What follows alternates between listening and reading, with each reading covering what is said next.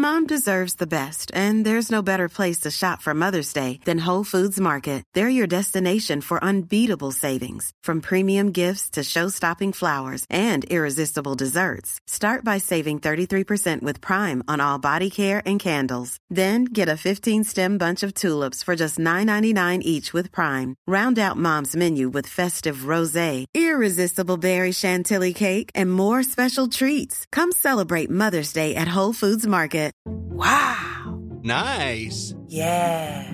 What you're hearing are the sounds of people everywhere putting on Bombas socks, underwear, and T-shirts made from absurdly soft materials that feel like plush clouds. Yeah, that plush. And the best part? For every item you purchase, Bombas donates another to someone facing homelessness. Bombas. Big comfort for everyone. Go to bombas.com/ACAST and use code ACAST for 20% off your first purchase. That's bombas.com/ACAST. Code ACAST.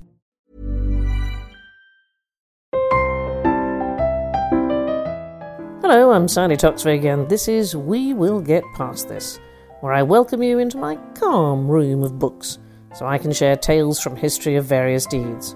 Some brave, some baffling, others downright idiotic, in a bid to comfort the soul in this challenging time we find ourselves in. Some of these were recorded with specific dates in mind, but as we've all come to realise, none of that kind of thing really matters.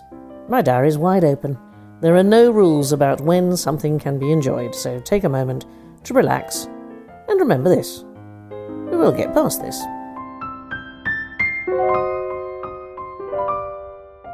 Hello there, welcome to my podcast. A sentence I never thought would come out of my mouth. I'm delighted you're here. Let me give you a thumbs up for approval. You remember your history from the fights of the Roman gladiator, right? Except if you watch QI, you'll know that's not right and probably not what they meant by it. Now then, podcasts. I am a newcomer, and it's possible I have a distorted and indeed prejudiced view of what happens. It's a bit like my presumption that the world of internet video might simply be a place where mostly people are filmed playing with putty or sniggering at the size of exotic animals' genitalia. But I have discovered all manner of wonders, and it's the same with these pieces of vocal virtuosity. We have long been entranced by the recorded voice. It was today, April the 9th, in 1860, that the French bookseller and inventor Edouard Léon Scott de Martinville, he made the oldest known recording of an audible human voice on his phonautograph machine. And you can both see and hear the machine on YouTube, which is marvellous.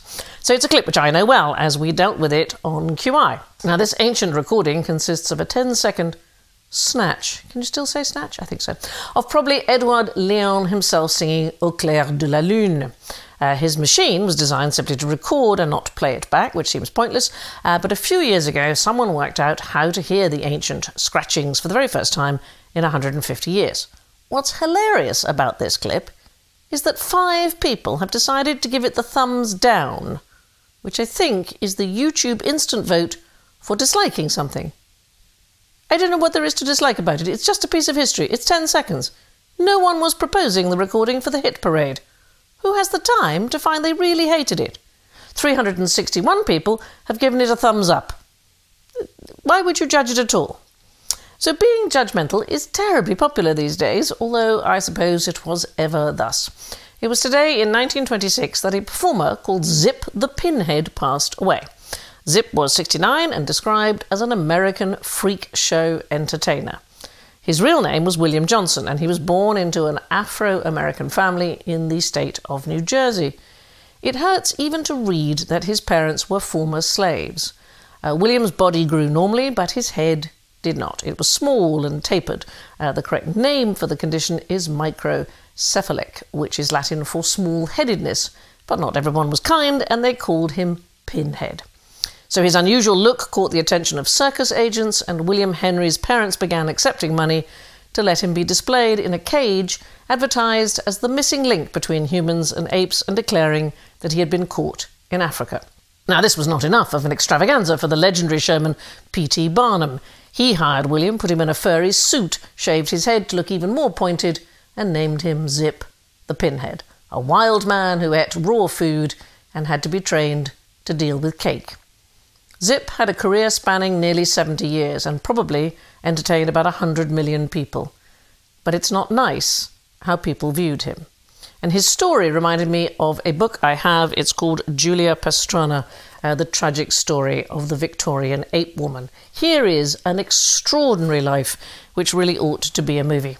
So Julia was born in 1834. She also had a genetic medical condition. Hers was called hypertrichosis terminalis, which that just means excessive body hair. And I mean really excessive, because less kindly, it's also known as werewolf syndrome. She was covered in straight black hair, including her face. I have to say, and I don't often say this, I'm not sure about this book. It seems slightly fanciful. It talks about Julia being born in Mexico as a mild, wet wind blew up from the sea. Honestly, I doubt anybody knows that. What we do know is that Julia's mother seems to have been horrified by the child she produced. Covered in thick hair, the baby also had huge lips and what the authors call a protruding muzzle, which is the nose and mouth and not something you usually say about a human being. So the local governor heard about her, and when she was still very young, he sent for her to come and live in his household as, I don't know, some kind of curiosity. And here at least she learned to read and write. She grew up to be 4.5 feet tall with broad shoulders, although otherwise well proportioned. Her face was wide with a full beard, but the important thing is she seems to have been bright and fun. She spoke English and Spanish, she loved to sing and dance. Then something happened. Who knows what? But age 20, she left the house where she had grown up. Now, according to this book, she met a Mr. Rates, an American showman, who promised her she would be a sensation in the United States, so that's where she headed. In December 1854, she opened in a spectacular show on Broadway, billed as the marvellous hybrid or bear woman. She was a sensation. According to the book, the public were won over, and I am quoting here, they said, a fascinatingly ugly woman who sang Spanish folk songs while dancing the Highland Fling. But it wasn't all showbiz. She was examined, prodded, invaded by many men of science, all of whom confirmed that she was part orangutan, part human. It is the most horrible tale of everyone feeling they had a right to judge her. Julia toured the United States as a freak show exhibition before finding herself sold off to another impresario, Theodore Lent, who wanted to use her to conquer Europe. In July 1857, she was advertised in London as Miss Julia Pastrana, the nondescript from the United States and Canada. How awful. And what a lonely life she led. Lent would not let her go out for a walk. Who would pay to see the nondescript if they could view her for free in the street? More doctors examined her, more invasion, more open revulsion. It was the time of the Elephant Man, a time when anyone who was other could be placed in the spotlight and gawked at. Now, I don't know, perhaps Theodore Lent loved her, or perhaps he just wanted more publicity, but eventually he married her. They travelled Europe, where some critics declared she was too horrible to be seen and ought to be hidden forever from public view. She was at times advertised as the baboon lady, the dog-faced woman, the hairy woman, the ape woman, but all the time she showed her intelligence and talent, designing her own marvellous costumes, singing, dancing, and interacting with the audience. While she was touring in Moscow, Julia gave birth to a son with features not unlike her own. The boy survived only 3 days, and Julia herself passed away within the week, age 41. Her body and that of the child were preserved with taxidermy, and now Lent, ever the devoted husband and father, began exhibiting the bodies throughout Europe instead. It won't surprise you that he eventually died in an insane asylum, but the stuffed bodies were too good not to keep on working for someone. For over 100 years, Julia and her son continued on tour, including the United States as late as 1972. The following year, they were supposed to be exhibited in Sweden, but there was public objection, and the bodies were placed instead for 6 years in a storage facility from which Julia was stolen in 1979. She ended up at the Oslo Forensic Institute, and when the authors of this book found her, she was in a bin bag.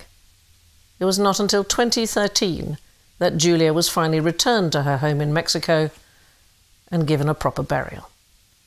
Do we give that a thumbs up? No, mainly because in the gladiatorial fights of ancient Rome, thumbs up may well have meant kill someone by thrusting a sword up into the heart, while thumbs down signified the gladiator should spare his opponent by putting his sword down. It is the reverse of what we think. That's so often the case. I also think Julia had enough judgment in her day without us putting our thumbs up or down. It's a sad story, but I have to say, if you need a laugh, check out Radio 4's Charlotte Green listening to the world's oldest sound recording, which I mentioned at the beginning. It is one of the funniest things I've ever heard, as the normally sensible Charlotte completely loses it and can't stop laughing. I defy you not to laugh along, although, according to YouTube, 37 people disliked that. Seriously? I mean, get a grip. Take care. Be kind. Because we will get past this.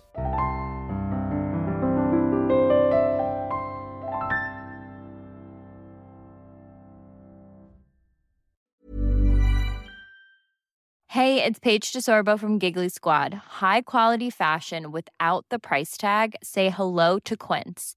I'm snagging high-end essentials like cozy cashmere sweaters, sleek leather jackets, fine jewelry, and so much more. With Quince being 50 to 80% less than similar brands.